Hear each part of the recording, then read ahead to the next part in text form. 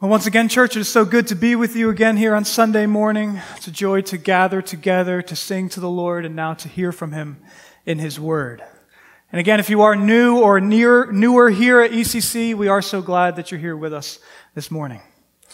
So this morning, we continue our series entitled Being a Jesus-Centered Church. Being a Jesus-Centered Church. This is our 5th week in the series, and so thus far we've looked at 4 different topics. We began almost a month ago now looking at the Bible. And we saw there that when we're a Jesus-centered church, it means that we listen to Jesus and we hear from Him in the Bible. And then after that, if you remember, we looked at the gospel. We looked at what Jesus Christ did for us so that we could be reconciled to God. Then the week after that, we looked into prayer. And we saw that prayer is just the natural result of those other 2 things, that we're reconciled to God in the gospel, we have a relationship with God, and we hear from Him in His Word. A result of that is we now speak to Him in prayer. And then fourth and finally, last week, we looked into what it means to live like Christ. And we talked about that, or we saw that as we're talking about living like Christ, what we're really talking about is living in accordance with whom we were always meant to be as those made in the image of God. We saw, if you remember, that living like Christ isn't mainly or merely about morality or just being good. It's much bigger than that.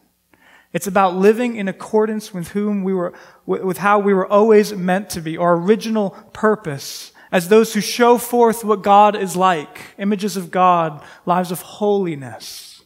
And if you remember, we saw what that means is we live lives of less sin and more love, all like our God, who's perfect without sin and who is perfect in love. And if you remember, we ended last week by saying that not only is that what we're called to do, but living like that is where we find our true happiness. So that's our series thus far. We've covered really the main topics of what it looks like to be a Jesus-centered church: the Bible, the gospel, prayer, and living like Jesus. And we could really call these the 4 key aspects of Jesus-centered Christianity, because these 4 aspects cover mostly everything, and from there we could extrapolate other things that we could talk about. For example, evangelism. If we wanted to have a whole message on evangelism is nothing more than loving somebody and so sharing with them the gospel so they can have a relationship with God and hear from God in His Word and speak to Him in prayer. And church is really nothing more than us gathering together to do these things and worshiping God together. Or think of more practical things like how we should lead our families or how we should live at work. In both of those instances, it boils down to we should be people who love the Word, who love the gospel and share the gospel, who pray and try to live lives like Jesus, lives of less sin and more love. So those are our last 4 weeks. But as we know, as we're still here in our series isn't done yet. And so we have 2 more topics to cover, and there's a good reason for this. There's 2 more things that we have to talk about if we really want to be Jesus-centered and live the way that Jesus intends us to live as Christians. As for next week, on Palm Sunday, we'll end our series, and we'll discuss the purpose and the goal of all of this stuff. And the purpose and goal of all of that, as we'll see, is going to be the glory of God, which is what we live for, and which really is the global goal of all of history and all the world. So that's next week, the glory of God. But this week, we have another really important topic. So if next week we're considering the purpose of everything, this week we're going to be considering the how of everything. This week we're going to talk about how it is that we become Bible-loving, gospel-loving, prayerful people who live lives like Jesus. We're going to talk about how in the world that can happen. And the answer is in our sermon title, and it was referenced multiple times in the passage that Steve read. It all happens by grace. By grace. It's God's grace. And so next week, the word will be glory. This week, the important topic is grace. Grace, which is the how we're saved. It's how we're saved. And grace, which is also how we continue to live lives like Jesus. A Jesus-centered life must be a life centered on God's grace. And spending a week talking about this matters, ultimately because Jesus over and over made it clear that it really matters. Again, we're wanting to be a Jesus-centered church, and multiple times, as you can imagine, Jesus emphasized grace, and so did his apostles. But perhaps the clearest one sentence where Jesus emphasized this idea can be found in John 15. You don't have to turn there, but in John 15, you might know the context, Jesus is discussing with his disciples what it means to abide in him and what it means to bear fruit. Or to say it another way, he's discussing with his disciples what it looks like to be in a saving relationship with him, abide, and what it looks like to live in accordance of that relationship, bearing fruit. And in such a context, he strikingly says this. Jesus said, "Apart from me, you can do nothing." Nothing. I'll read that again. And in such a context, he said, "Apart from me, you can do nothing." And again, he's talking about just abiding in him and bearing fruit in context. So he's saying that apart from him, we can't have a saving relationship with him. And apart from him, we can't live a life that accords with that relationship. Apart from him, we can't do any of it. And that, as we'll see today, is essentially what grace is about. Apart from God's grace, we can't be saved. And apart from God's grace, we can't live in accordance with that salvation. So that's why we need this week in this series. We need to really know that. And all these things we've talked about so far, and embracing the gospel and our Bible reading and our praying and our living like Jesus, we can't do it at all apart from Jesus. We can't do it apart from God's grace. Which brings us to our text here in Romans 5 and 6. So the reason we chose this text is because here at the end of Romans 5 and the beginning of Romans 6, we get a helpful picture of what God's grace is in the Bible. And it begins, though, at the very beginning of Romans 5. And although this isn't technically part of our passage, just look with me quickly at Romans 5 verses 1 and 2. Because it introduces our topic really, really well. And here's where you'll see where we get the title for the sermon. So this is Romans 5, just verses 1 and 2. "Therefore, since we've been justified by faith, we have peace with God through our Lord Jesus Christ. Through him, we have also obtained access by faith into this grace in which we stand, and we rejoice in hope of the glory of God." So there you see it. We are saved through Jesus, and then we stand in this grace in verse 2. So that means that we're not only saved by grace, we know that from other places like Ephesians 2, we often understand that, but then also God's grace, Jesus' grace, is now where we stand. Where us Jesus followers stand. We reside in this grace. And so that then leads us to the big question that we'll be asking today. So we know that we can't do anything apart from Christ. We know that we stand in grace. But if we're really going to understand what this means, what we really need to be asking throughout this morning is, okay, well, what is grace? What is grace? It's a word we use all the time, but what is grace? And for that, we'll look at our main passage in end of Romans 5 and the beginning of Romans 6. And these two chapters, Romans 5 and Romans 6, will also provide our outline for the morning. So overall, though, the easiest way to define what is grace, to answer the question, is simply to define the term. And grace in the Bible, as you might know, is just basically God's undeserved favor. It's God's undeserved favor, treating us better than we could ever deserve. That's just all the word means. Grace is undeserved favor towards us sinners. So that's the overarching answer, which you've probably heard before. But then as you read the Bible, and especially the New Testament, this undeserved favor of God, this grace of God, consistently takes on two different aspects. And one will correspond to Romans 5, and the other will correspond to Romans 6. So what are these two aspects? Well, first, in Romans 5, we're going to see that God's grace is His abundant, undeserved goodness toward us sinners in salvation and Christian living. His abundant, undeserved goodness toward us sinners in salvation and Christian living. That'll be Romans 5. Then after that, second, in Romans 6, we'll see that God's grace then takes on the aspect of its His undeserved empowerment that enables us to live like Jesus. So first, in Romans 5, it's God's undeserved, abundant goodness towards us sinners. And then Romans 6, it's His undeserved empowerment that then enables us to live like Jesus. So that's our brief outline, our brief definition of grace. But as always, I never want you just to take my word for it. Instead, we're Bible people, and so let's dig now into Romans 5 and 6, and I want you to see this for yourself.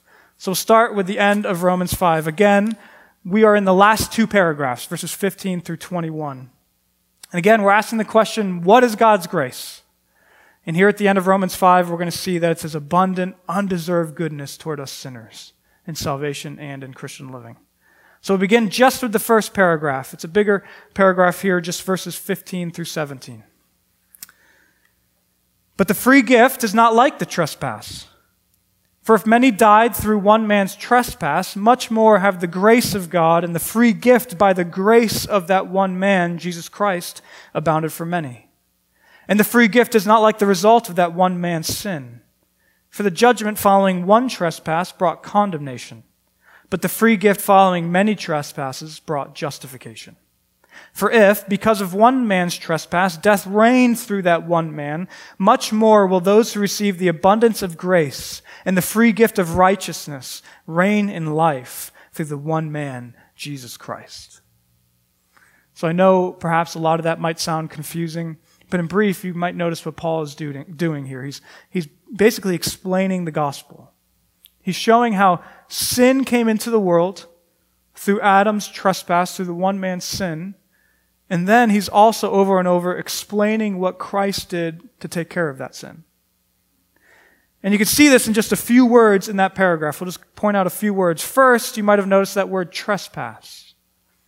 Over and over, Paul talks about the trespass. And this was Adam's crossing over of the good line that God had set. And it's what brought sin into the world. So Paul in that paragraph talks about sin a lot, but then also notice Christ's response to that sin in the paragraph. It wasn't that Christ came to give Adam a second chance. It doesn't say that God now has made it that those of us who are like Adam now can have a second chance and try not to be like Adam. That's not the gospel.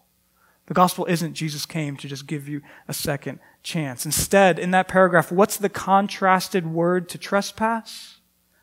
We probably noticed it scattered throughout as well, the word grace. The contrast to trespass is grace. See grace in verse 15 multiple times. You see it in verse 17, the abundance of grace. So God's response to this trespass, the sin in the world, is grace.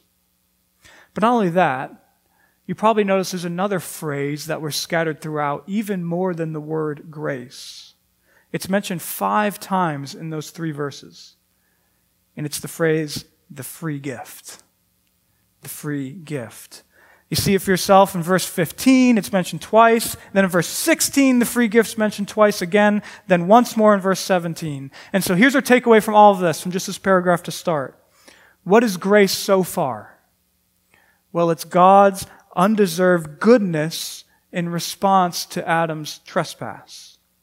And specifically, it's a free gift. Adam sins, we're sinning, and God comes in and gives us, quote, the free gift. And so thus far, grace, what we've seen, is just something that's totally undeserved, coming at us as a gift. It's something that we can't earn. But now let's continue on to our second paragraph at the end of Romans 5, because here we'll see grace explained even more. So we'll start with just verses 18 and 19, if you want to look down. Therefore, as one trespass led to condemnation for all men, so one act of righteousness leads to justification in life for all men. For as by one man's disobedience the many were made sinners, so by one man's obedience the many will be made righteous. So let's go briefly through that. But again, you see the explanation of the gospel. Adam's trespass led to condemnation, verse 17. It made us sinners, verse 18. But Jesus' response, His righteousness leads to justification, verse 17. And He makes us right in God's sight in verse 18.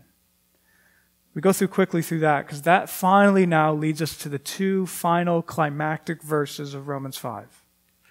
And this is where we'll focus on to see grace here, because here we're going to see grace show up twice. And pay attention though, because then the word grace here takes the subject of 2 different verbs.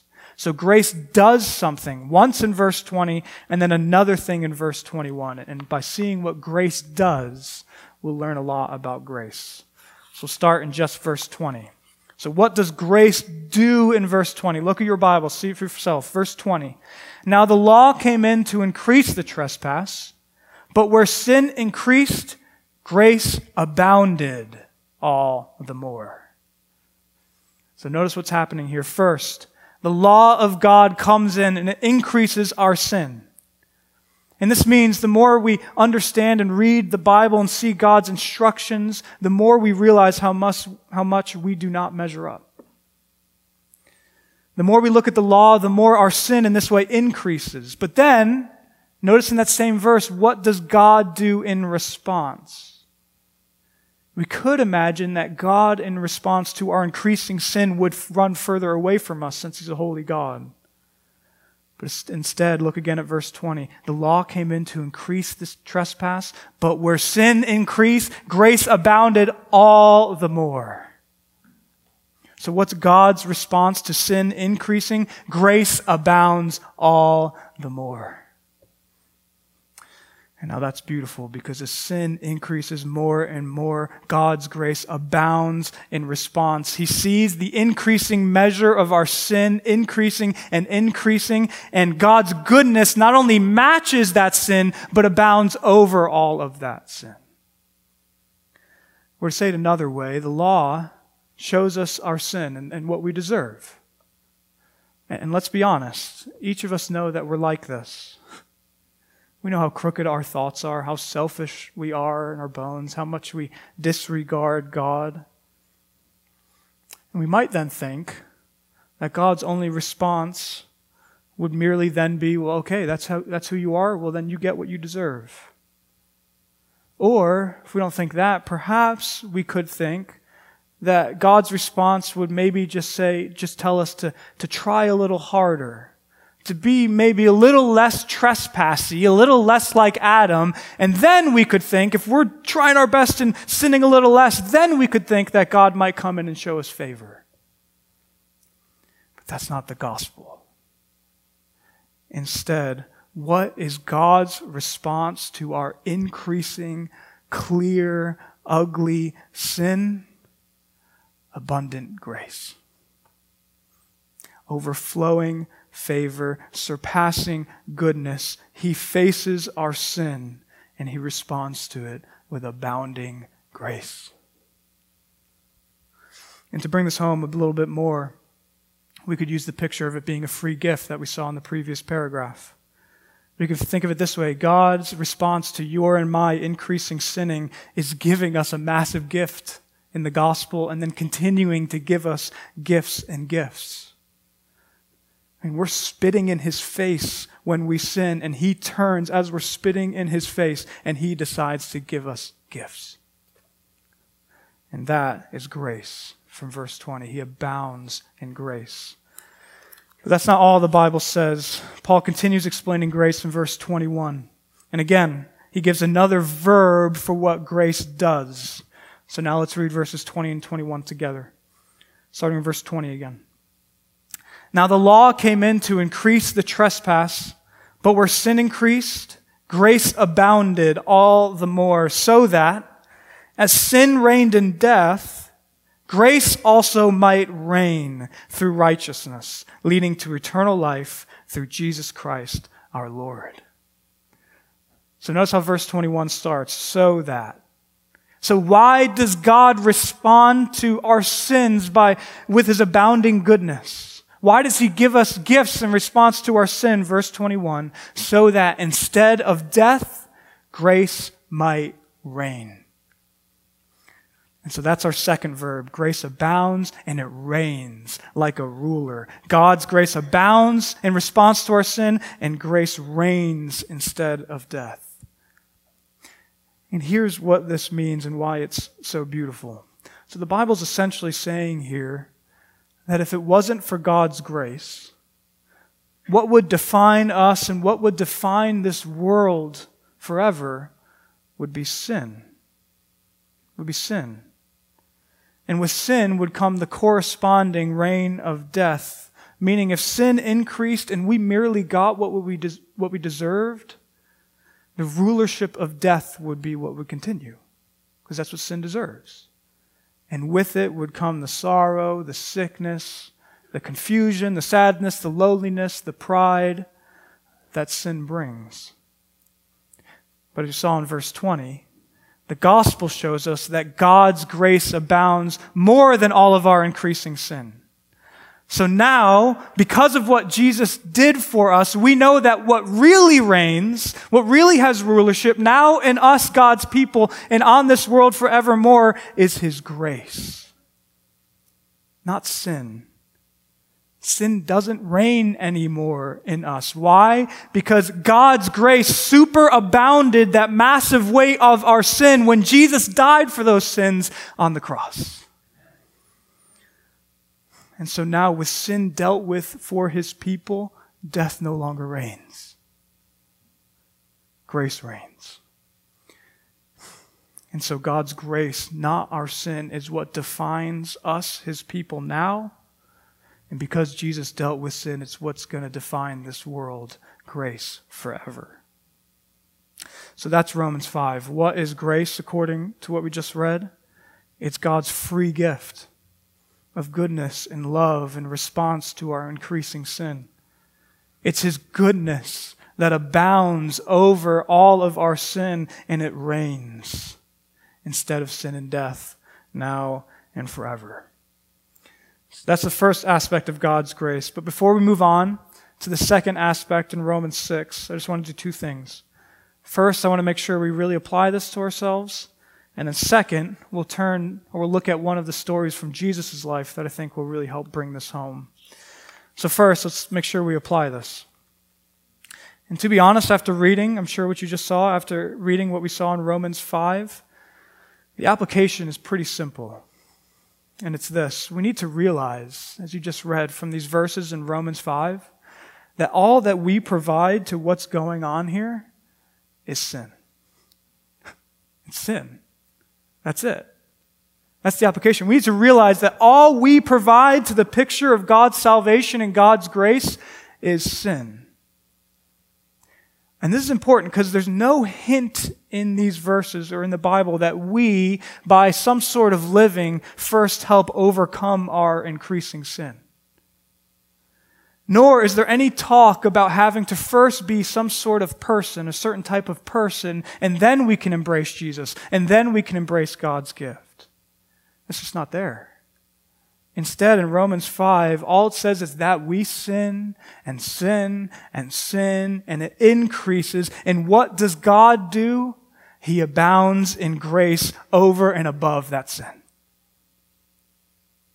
And so the Bible is clear. Our sin abounds, but God's response to our sin is abundant grace. And here's the crazy thing. This is true when you first embraced Jesus and became a Christian in the gospel, and it's still true after. This is why grace is not just an entrance into Christianity thing. It's where we stand in as well right now. We're people saved by grace, and we're people living by this grace day in and day out. And so this does mean that the more you and I sin, the more God's grace abounds.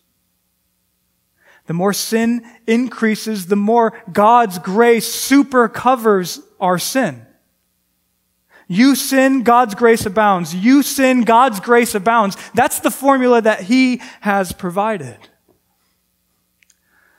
Because of what Jesus did in dying for all the sins of His people, if you trust Him and you're part of His people, then when you sin, it's another avenue, another way for God to display His grace. And so the application, once again, is to realize we provide nothing except our sin. That's it. That's all we provide. Or to use a quick analogy, we provide the black backdrop of the canvas. Well, then God comes in and paints over all of our backdrop with bright and beautiful colors. And we can keep taking our paintbrush of sin and painting dark spots on all the beauty that He has painted. But if we're part of His people, Because of what Jesus did, the Bible tells us that God will always respond to our smears of sin by painting over it again and again and again and again, more bright and beautiful each and every time. And that, brothers and sisters, is grace. Which brings us to a story from Jesus' life that really brings us home. This is in Luke 18. You can turn there if you want, but I'll read the story out loud. This is the story of people bringing children to Jesus.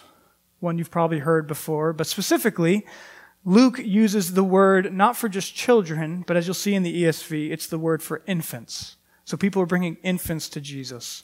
So this is Luke 18, verses 15 through 17. The Bible says this, "Now they were bringing even infants to Jesus that he might touch them. And when the disciples saw it, they rebuked them.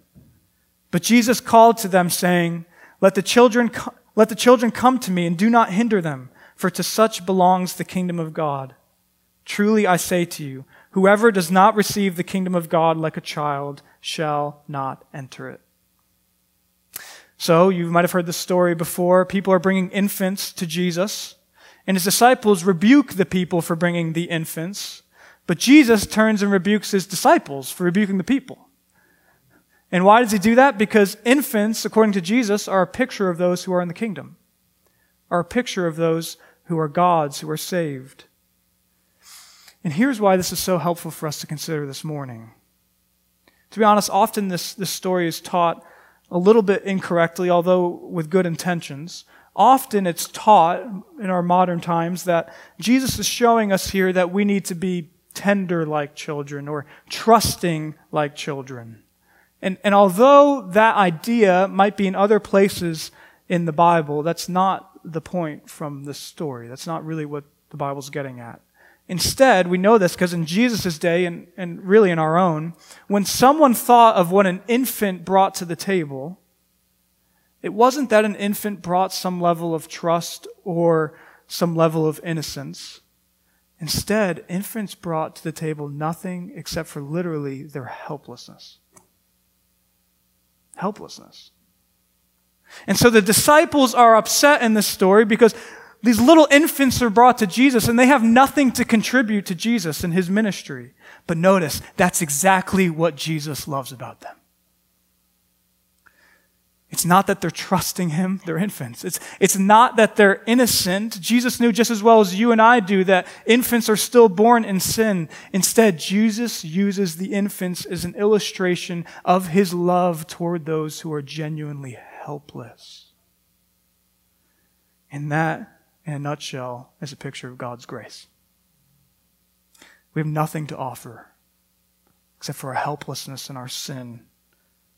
But as helpless and as sinful as we are, God's grace comes in and he holds us in his arms. And not only that, but where our sin and our helplessness increases, his grace abounds more and more. And so we can cry and struggle and fight him while we're in his arms, but that will only make him hold us tighter. And that, brothers and sisters, is God's grace. So that's the first aspect of God's grace in the Bible. It's his abundant, undeserved goodness toward us sinners in salvation and in Christian living. It's him treating us and loving us and responding to our sin consistently, way better than we could have ever deserved, both when we're saved and in our Christian lives. So that's what we saw in Romans 5, but that now leads us to Romans 6. In Romans 6 here, we see the second aspect of God's grace in the Bible. And we alluded to it earlier. And the second aspect of God's grace is that God's grace is his undeserved empowerment that then enables us to live more like Jesus.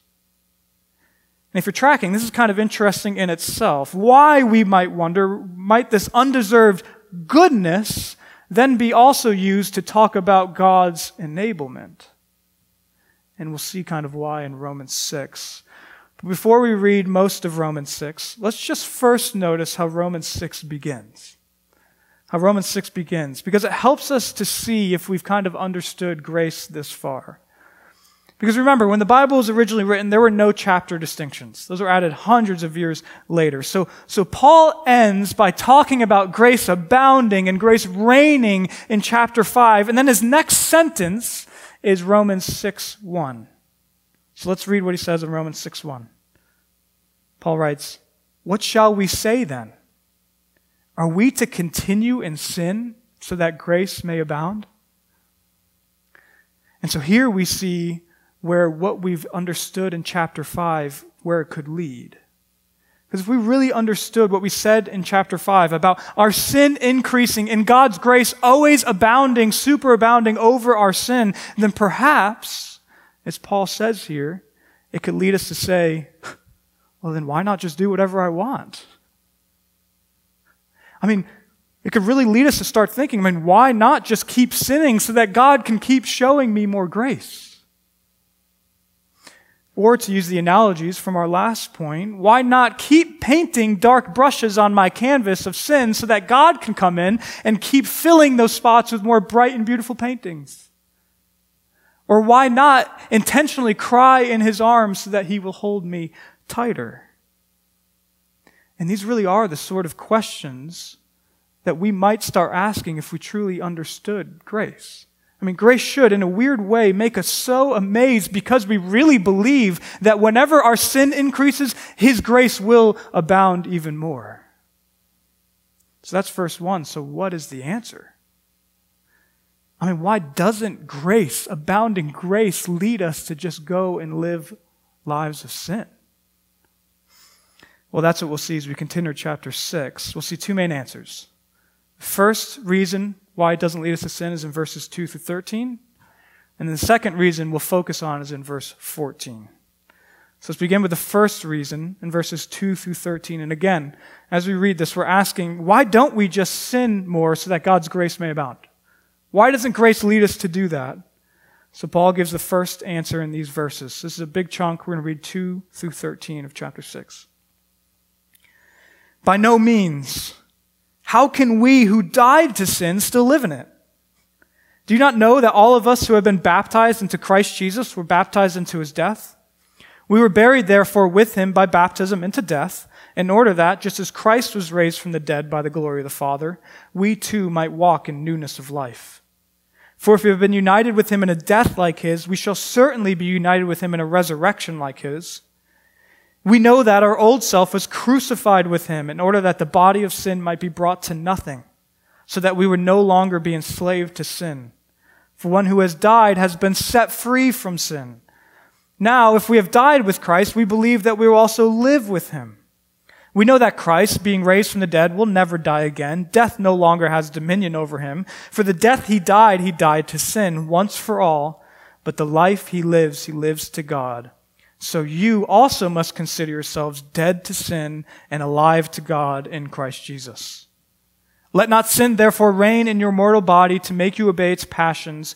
Do not present your members to sin as instruments for unrighteousness, but present yourselves to God as those who have been brought from death to life, and your members to God as instruments for righteousness. We'll stop there. Now, if we had more time, we could dig further into these. But even as a quick reading, you probably noticed Paul's first answer to why grace doesn't lead us to just go on and sin. And it's pretty simple. It's if we've embraced the gospel, embraced Jesus Christ, we're alive now. We have true life. We have died to sin. We have new life in Christ, and so we don't want to go on and just keep sinning. We have true life. So that's the first reason for why grace doesn't lead us to sin, because we have new life now. It's a real thing. We're alive. But that then leads us to our second reason, which we'll focus on in verse 14. It's our last verse of Romans this morning, and it's an important one. So again, we're asking, why doesn't grace lead us to sin? We're alive is the first answer, but now let's read verse 14. For sin will have no dominion over you, since you are not under law, but under grace. So why wouldn't we just go and sin and just do whatever we want? Because we are now under grace.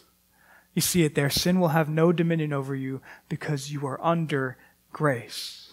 And so think with me about what the Bible's saying here. This is really important. Apparently, you see it for yourself in verse 14, apparently being under grace, which means living under the influence of grace, the reign of grace, being somebody who's underneath, who's constantly receiving the constant goodness and grace of God in response to all of your sin. All the stuff we saw in Romans 5. Apparently being under that leads us to live in such a way where sin will have no dominion over us. And so why would this be?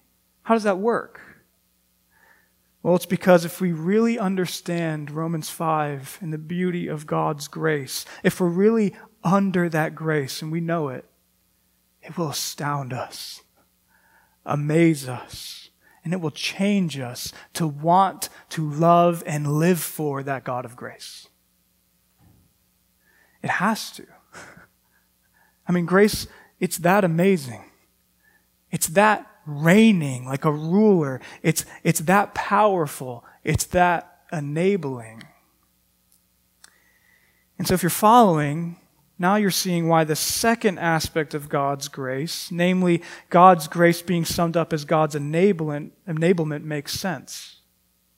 God's goodness in treating us so much better than we deserve, always, in salvation and Christian living, the grace from Romans 5 is then what leads us and motivates us to live for Him. As Christians, we are constantly under His grace. He constantly treats us better than we deserve, and that empowers us. It stirs us to then want to follow Him and live more for Jesus.